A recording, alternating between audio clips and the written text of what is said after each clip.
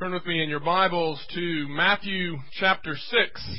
We'll be continuing our study in Jesus' Sermon on the Mount this morning. I'll be reading Matthew chapter 6, verses 1 through 6, and then verses 16 through 18. Don't worry, I'm not just completely skipping over verses 7 through 15. We're going to come back to those, but this morning we're going to be looking at verses 1 through 6, and then verses 16 through 18, found on page 811 in the Pew Bibles. You'll remember that Jesus began this Sermon on the Mount, with a series of blessings, which we often refer to as the Beatitudes. Blessings in which Jesus taught us that we are saved not by righteousness, but to righteousness. He taught us that the kingdom of God belongs to the poor in spirit, not to those who believe that they have accomplished something, but to those who know that they haven't. Not to those who believe they have earned God's blessing, but to those who have known that they have earned only His wrath. It is those who come before God in humility and in poverty of spirit that receive His blessing, that receive the kingdom of God. And it is these same humble, repentant sinners who Jesus goes on to teach us have a hunger and a thirst for righteousness. Have a hunger and a thirst to be conformed to the image of the glory of their Savior. Jesus went on to teach us that the standard of that righteousness, or the definition of that righteousness, is the very law of God. We are saved to righteousness, and the righteousness that we are saved to is a righteousness that is defined by the law. So the law is not the means by which we are saved, but it is the goal of our salvation. Jesus comes to bring a kingdom that will be defined by the law. Now, in these verses that are before us this morning, Matthew chapter 6, verses 1 through 6 and 16 through 18, Jesus takes up the question of motivation. What is it that motivates repentant sinners to pursue righteousness? What is the source of their hunger? And here in these verses, He is going to show us that true righteousness requires not only the right what, that is, obedience to the law, but also the right why. It requires the right motivation. Doing the right thing for the wrong reason is not true righteousness. And so let us give our careful attention to what Jesus has to say to us here about the proper motivation of the Christian life. Listen to this. This is the very Word of God. Matthew chapter 6, beginning at verse 1.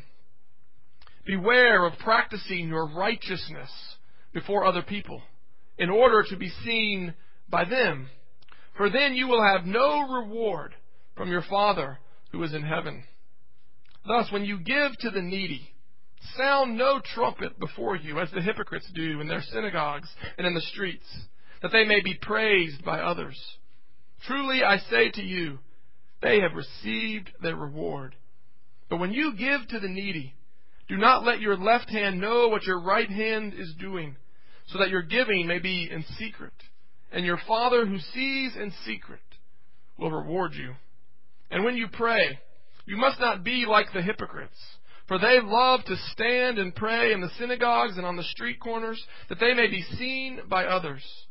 Truly, I say to you, they have received their reward. But when you pray, go into your room and shut the door and pray to your Father who is in secret. And your Father who sees in secret will reward you. Verse 16. And when you fast, do not look gloomy like the hypocrites, for they disfigure their faces that their fasting may be seen by others. Truly, I say to you, they have received their reward. But when you fast, anoint your head and wash your face, that your fasting may be seen by others. That your fasting may not be seen by others, but by your Father who is in secret. And your Father who sees in secret will reward you. That is the reading of God's Word. Let us pray and ask for His blessing. Father in heaven, we have read your Word. We pray now that you would give us your grace to understand it, your grace to receive and to believe it, and most importantly, Father, your grace to bring forth its fruit in our lives, all to the praise of your glory and the good of your people. We pray this in Jesus' name. Amen. Motivation matters. Why we do something is often just as important as what we do. We see this illustrated powerfully in a movie called With Honors. It's a movie that's older than some of you here, but maybe you've seen it. It's a movie in which a Harvard student named Monty Kessler is feverishly working on his senior dissertation with the hopes of graduating with honors. But as he is working on his senior thesis, his computer crashes. And suddenly he begins to panic. And he knows this is not good, but being a diligent student, he does have one paper copy of it, but he's not satisfied with having one paper copy, so he immediately runs off down the street to go to the copy shop to get additional copies made of his senior thesis. But while he's on his way, he slips and falls, and he drops the package, and the package containing his thesis slides down a grate into the sewer system. And as he goes to retrieve it, he discovers that someone else found it first. A man named Simon, someone who refers to himself as a Harvard bum because he lives on and about Harvard's campus. And Simon says, I'll give it back to you, but it's going to cost you. I'll give you 3 pages for every night of lodging that you provide for me, and I'll give you another few pages for every meal that you provide. And so begins this relationship between Monty and Simon. Simon begins to provide him with a place to stay, with blankets to keep warm, and with food to eat. But everybody knows why he's doing it. He's doing it to get back his thesis. He's doing it to get back his thesis a few pages at a time. But over the course of the movie, Monty begins to get to know Simon, not as the man who is holding his thesis hostage, but just as another human being. And he begins to actually grow in care and concern for him. And his motivation for doing the exact same things that he was doing at the beginning of the movie begins to change. And we see the change in his motivation all too clearly at the end of the movie, when Monty chooses to turn his thesis in late and to sacrifice the ambition of graduating with honors in order to care for his now new friend, Simon. At the beginning of the movie, he was providing food, he was providing clothing, he was providing shelter, he was doing all these things, but he was doing them with a motivation to get his thesis back. At the end of the movie, his motivation has changed, and everybody knows the significance. As Paul says in 1 Corinthians 13, we can give all of our possessions to the poor, but if we do it without love, it is not true righteousness. Motivation matters. Why we do something matters. And that is what Jesus is trying to teach us here in these verses. Notice how Jesus begins. He says, beware. Beware of practicing your righteousness before other people in order to be seen by them. Don't do it. Beware of doing it, for if you do, you will have no reward from your Father in heaven. Now, as Jesus is teaching us this, he drives the point home with 3 vivid illustrations. First, he speaks of a person who's going to give to the poor, but a person who before he gives, goes and hires a trumpeter to make sure that everybody's going to know about it. He walks out onto the street courts blowing the trumpet saying, okay, here comes my alms for the poor. I'm going to give. Look at me. Look how generous I am. Then he speaks of a man who likes to pray standing on the street corners, making sure that everybody knows that he's having his prayer time, that he's having his hour of prayer right there on the city street. Finally, he speaks of a man who is fasting. A man who is denying himself before God, but is doing it in such a way that he disfigures his faith and he makes sure everybody knows just how hungry he is as he goes about denying himself. Jesus says, look at these people. You know the type. You know the type who everything they do it to be seen. Everything they do it to garner praise. He says, don't be like that. Beware of being like that. But rather, my disciples must have a completely different motivation. Now, to help us understand this better, I want to ask 3 questions this morning. I want to ask first, what is it that Jesus is warning us against? I want us to make sure we clearly understand what it is that Jesus is saying we're not to do. Then I want us to understand why. Why is it that Jesus warns us against this particular behavior? And finally, I want us to ask, how is it that we can learn to do what Jesus calls us to here in these verses? So first, what? what is it that Jesus is warning us against? And the first thing that we need to see is that Jesus is not warning us against acts of righteousness. Now, in every generation, there are those who sort of respond or react against the hypocrisy of their day by throwing the baby out with the bathwater. And they say, people can do all kinds of things for all kinds of reasons, and it's just hypocrisy through and through. I don't want anything to do with it. I'm not concerned. Jesus isn't concerned about what I do. He's concerned about my heart. He's concerned about whether I really love Him. And they say, actions don't matter, and God is only concerned about my heart. But they've thrown the baby out with the bathwater. Jesus is not here warning us against acts of righteousness. Notice He doesn't say don't do acts of righteousness. He doesn't even say if you do acts of righteousness. He says when you do acts of righteousness, when you give, when you pray, when you fast. Jesus is not warning us against acts of righteousness. In fact, the acts of righteousness that He describes here are acts that really sum up the Christian life. Think about it. Giving is an act of mercy. It is an act of showing concern, physical concern for our neighbor. This is at the heart of the Christian life. Prayer is a demonstration of our utter dependence upon Him, our bringing to Him all of our needs, all of our petitions, all of our cares, all of our concerns, and laying them at His feet as the one who sits on the throne, as the one who alone is able to care for us, as the one who is alone our salvation. And then finally, fasting, something we're maybe a little less familiar with in our day and age, but nevertheless, a discipline that represents self-denial, that represents saying no to our appetites, that represents reminding ourselves that food or anything else is not our God, that it is not our life, but that our life consists in serving Him, in following Him, in doing His will. Mercy, prayer, self-denial. Jesus understands, He knows that these will in fact be regular practices of those who are His disciples. He is not warning us against acts of righteousness themselves. And He's not even warning us against being seen by others when we do these acts of righteousness. He's not saying that absolutely never do these things at any time when somebody else can see you. If that's what He was saying, we would have already violated it this morning. We have already had Rick come up here and pray publicly with all of you watching, with all of you here. If Jesus was saying that this was an absolute prohibition against being seen by others, then we would have already violated it this morning. But more importantly, not only would we have violated it, but Jesus Himself violates it. Because He is constantly seen praying by His disciples.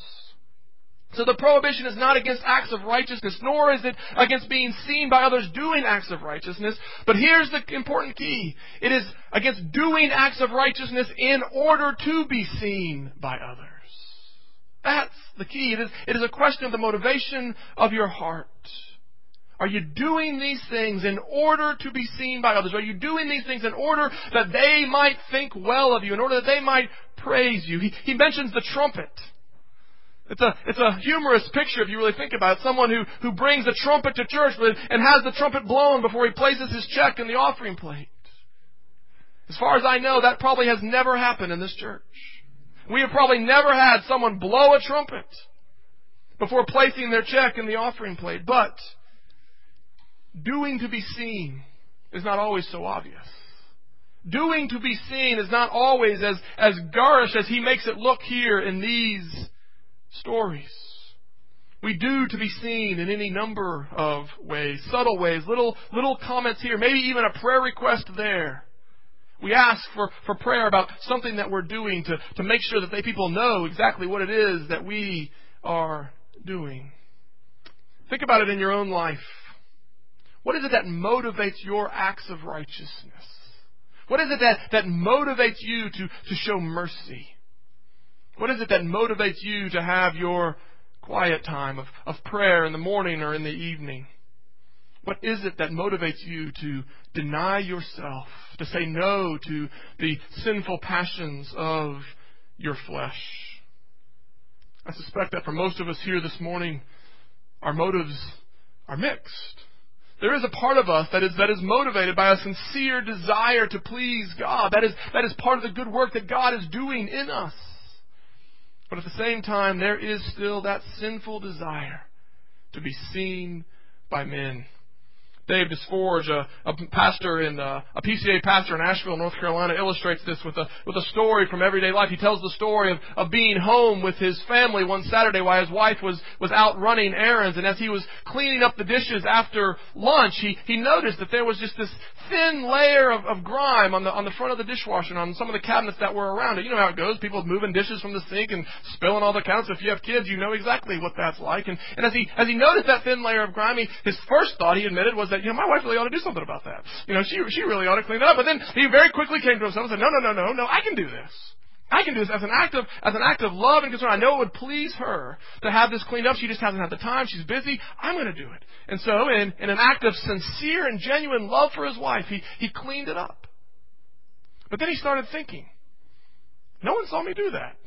No one knows what a good husband I am. I really need to tell somebody. And so he said over the course of the next week, he found 3 or 4 occasions to just mention in passing this good and great sacrifice that he had done for his wife. I suspect most of us know what that's like. You do something and you think you're sincere at first, but then when nobody notices, you quickly find out you want people to know. Our motives are mixed. We have a desire to be seen by others. And this is what Jesus says, listen, you've got to fight that desire. You've got to put that desire to death because it doesn't lead anywhere good. But why? Why is it that Jesus is against what seems so natural to us, this natural desire to earn the praise of others? Why does Jesus warn us against doing good deeds to be seen by others? Well, if you'll notice in his warning there in verse 1, his concern is for us.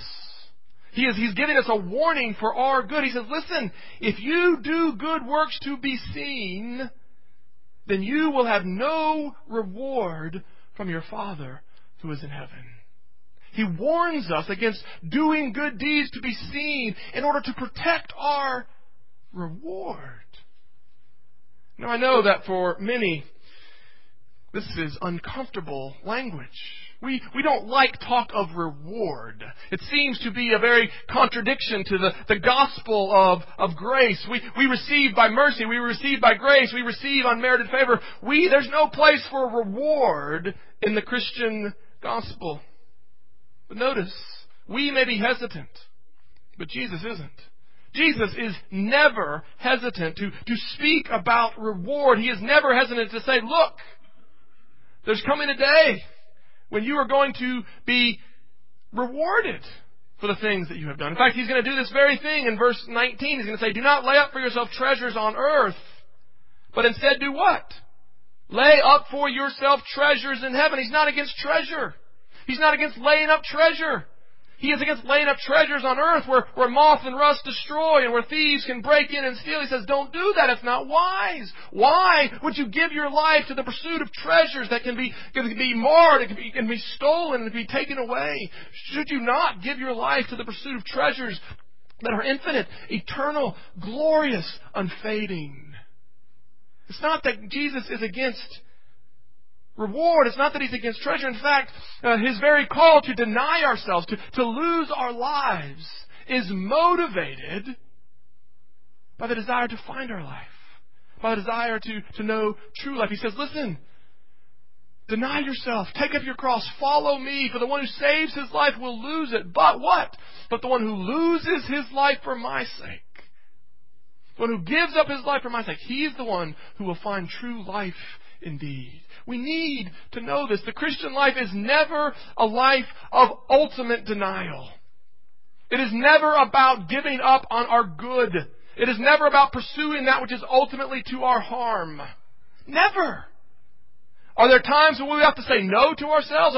Are there times when we have to endure hardship? Absolutely in this life. But Paul says as clearly as he can possibly say it, the struggles, the pain, the turmoil that we will experience in this life are slight and momentary when compared to the glory that is being prepared for us.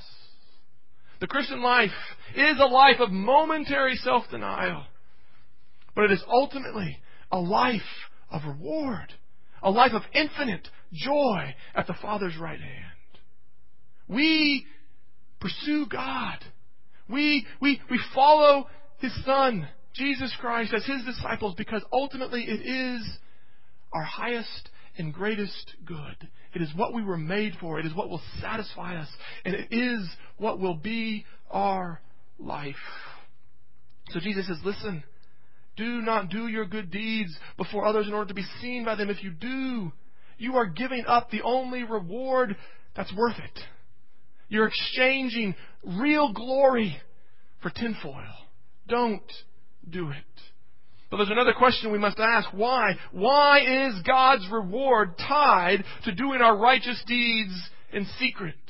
Why do we give up God's reward when we do our righteous deeds in order to be seen by others? Why does God care about the motive of our heart? Well, here we have to think back again to where Jesus began and His blessings upon the poor in spirit. As I said, God's kingdom is given freely to those who know they don't deserve it. We read throughout the New Testament that God opposes the proud, but He gives grace to the humble. If you come to God proudly, if you come to God standing on your own merit, standing on your own record, saying, God, hey, look at me. Look at me. I'm worth it. I deserve your blessing. I've earned it. I've been a good person. If you come to God proudly, He will oppose you. And He will say, listen, if you want to earn my reward, be perfect as I am perfect. If you want to earn my reward, keep my law without a single error all of your life. If you want to keep my law, abide by all things written in my word. But if we will come to Him in humility, He does not oppose us, but He receives us. If we will come to Him acknowledging, Father, I have fallen short, and not just a little short, but far short. I am a sinner, justly deserving of your wrath and condemnation. I have nothing that I can offer to you in exchange for your blessing. I come only for mercy. If we will come to Him in that humility, He will not turn us away. God dwells in a high and lofty place, but also with those who are lowly and contrite in heart. He delights in the humble. He delights in those who will allow Him to be merciful. Those who try to do business with God. Those who try to buy His favor. Those who He opposes. But those who come to Him for mercy, He will bless. That is the very essence of God's relationship with man. That is at the very heart of the gospel. But when we do our good deeds to be seen, we are the very opposite of poor in spirit. When we do our good deeds to be seen by others, we are trying to prove to others and to ourselves that we really are good. That we really do deserve some praise. That we really have accomplished something in our strength. God wants us to come to Him acknowledging our unrighteousness and our need for mercy. But when we do our good deeds before others to be seen by them, we are seeking to prove our righteousness and to show forth our merit. Therefore, when we do our good deeds to be seen by others, we cut ourselves off from God's blessing, a blessing which is reserved for the poor in spirit, a blessing that is reserved for the humble. Obviously, then, it is vitally important for us to learn to put to death this craving that resides in each and every one of our hearts for the praise of men. Obviously, it is important for us to develop the type of humility that will allow us to acknowledge our need of God's mercy and allow us to do our good deeds in secret. But how? How can we learn something that feels so unnatural?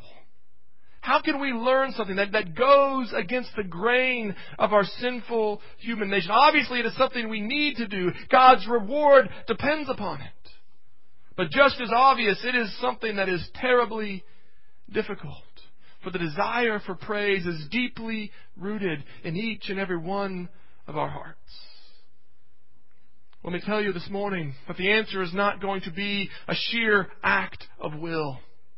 It is not going to be simply you getting up tomorrow and deciding, okay, God, today I am not going to let anybody know the good things that I'm doing. I'm going to do them in secret. And I'm going to keep them to myself. Because notice, Jesus' standard is tougher than even that. You may be able to force yourself to do all of your good deeds in secret and to not tell anybody else. But notice what He says when He talks about giving. He says, do not even let your left hand know what your right hand is doing. Not only do you have to keep your deeds in secret, but you have to even keep yourself from taking pride in them. You have to keep yourself from praising yourself for the good deeds. And if we just by sheer act of will say, okay, God, I'm going to keep my deeds a secret, then how long is it going to be before we are praising ourselves for the secret that we are keeping? Jesus says, listen, it goes deeper than that. It goes deeper than just a sheer act of will. The only way that we will be able to do what Jesus calls us to here is if we eliminate the desire and the need for other people's approval. The only way that we will be able to do what He calls us to is if we put to death the desire that is driving us to do our acts before men. And we will only be able to do that when we know and believe and rest in God's love for us. Turn with me to 1 John chapter 3. 1 John chapter 3, page 1022 in the Pew Bibles. In 1 John chapter 3, beginning at verse 1, John writes these words. He says, "See what kind of love the Father has given to us, that we should be called the children of God." There was a song that we used to sing when I was in high school. It said, "Behold, what manner of love the Father has given unto us, that we should be called the children of God." As John writes these words, you can just sort of see him just sitting back in amazement at the love that God has shown to people like us, to people like him, that we, in all of our sinfulness and all of our rebellion and all of our weakness, we should be called the children of God. Can you imagine? And yet John says, yet that is what we are. It doesn't make sense. It defies comprehension. But we are the children of God because of the love that God has shown for us in Jesus Christ. The good work is not yet complete. We have not yet received all of the benefits of His love, but it's coming, it's promised, it's been purchased by the blood of Christ.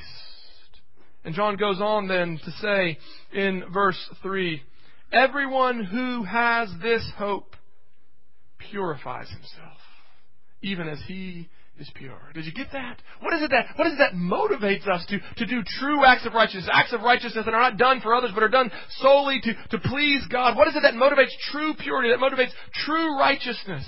It is everyone who has this hope, everyone who knows that they are in fact a child of God, beloved by the Father, delighted in, not because they are worthy, but because their Savior is worthy. It is that assurance of God's love for us in Christ that sets us free to no longer need the approval of men. We need the approval of men because we're trying to prove to ourselves that we're good. God says, listen, you're not. You're not, but you can be. You're not, but I will make you. I will make you good. I will satisfy that hunger for righteousness that dwells in your soul. If only you will come to me, poor in spirit, in meekness, acknowledging your need of a Savior. Instead of trying to prove to your peers that you're really pretty good, instead of trying to prove that you're at least better than average, stop playing that game and come to me, because you're not good. You're not worthy. But I can make you new. I can make you new. A little before he talks about those purifying themselves, he says this. He says, "Beloved, we are God's children now." We've already been adopted. We are already loved by Him. A love that is sealed with the blood of His Son. He says, we are His children now. But what we will be has not yet appeared. Why is it that you crave? Why is it that you crave the approval of men? Because you know you're not right. You need approval from somewhere. But the approval of men is not the approval you need. The approval you need is the approval of Him who is the maker of heaven and earth, the one to whom we must ultimately give an account. He says, listen, what we will be is not yet. I know that. But, he goes on, we know that when He appears, that when our Savior comes again, on that day, we shall be like Him. On that day, we shall be as He is. On that day, we will be good. There is a desire to be good, a desire to be right, a desire to be respectable in each and every one of us. And I want you to hear this morning that desire is not wrong. That desire is right. The problem is how we respond to it. In our foolish sinfulness, we respond to that desire to be right, that desire to be good, that desire to be respectable by trying to prove our righteousness to others, by trying to demonstrate that we're at least better than average, by doing our good deeds before men to be seen by them. Jesus says, listen, that will win you the approval of men, but it cuts you off from the only approval that you really need. It cuts you off from the grace of God that can make you not only appear righteous, but that can actually satisfy your hunger for righteousness. The better way, the way that Jesus calls us to, is to admit that we're not. To admit that we are not righteous. To admit that the things that we do not prove we are righteous, but only prove that we aren't. To admit that we have a hunger for righteousness that only God can satisfy. If we will come to Him with that humility, then we will be set free to do our righteous deeds in secret. Not mean that we'll never be seen doing them, but mean that we will no longer be doing them to be seen by others. And when we have that freedom, the things that we do will at that moment, for the first time, become matters of true righteousness. Expressions not of self-motivation, not of self-aggrandizement, but for the first time motivated by true love for God and love for neighbor. They will be true love, therefore true righteousness. And so even in admitting that we're not, we are set free to become what we want to be. In fact, it's better than that. Jesus says, listen, if you will come to me hungry, I promise you will be satisfied. If you will come to Him acknowledging that you're not yet righteous, that you're not yet what you want to be, then He promises you will be satisfied, because He is the one. He is the one who made you.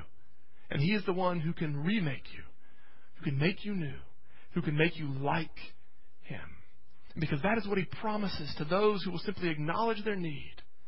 That is one reason we call this good news. Now, do you believe that? Amen. Pray with me. Father God, it is the height of stupidity to seek the approval of men instead of your approval. And yet we do it all the time because we don't believe the gospel. Father, set us free. Set us free to do our righteousness in secret. Set us free, Father, to put to death the concern for the praise of men. Set us free, Father, to love you and to love neighbor in a way that is holy, in a way that is righteous, in a way that is true, that we might bring praise to you and good to your people, and that we might one day have your reward. Father, this is our prayer, and we ask for it boldly in Jesus' name. Amen.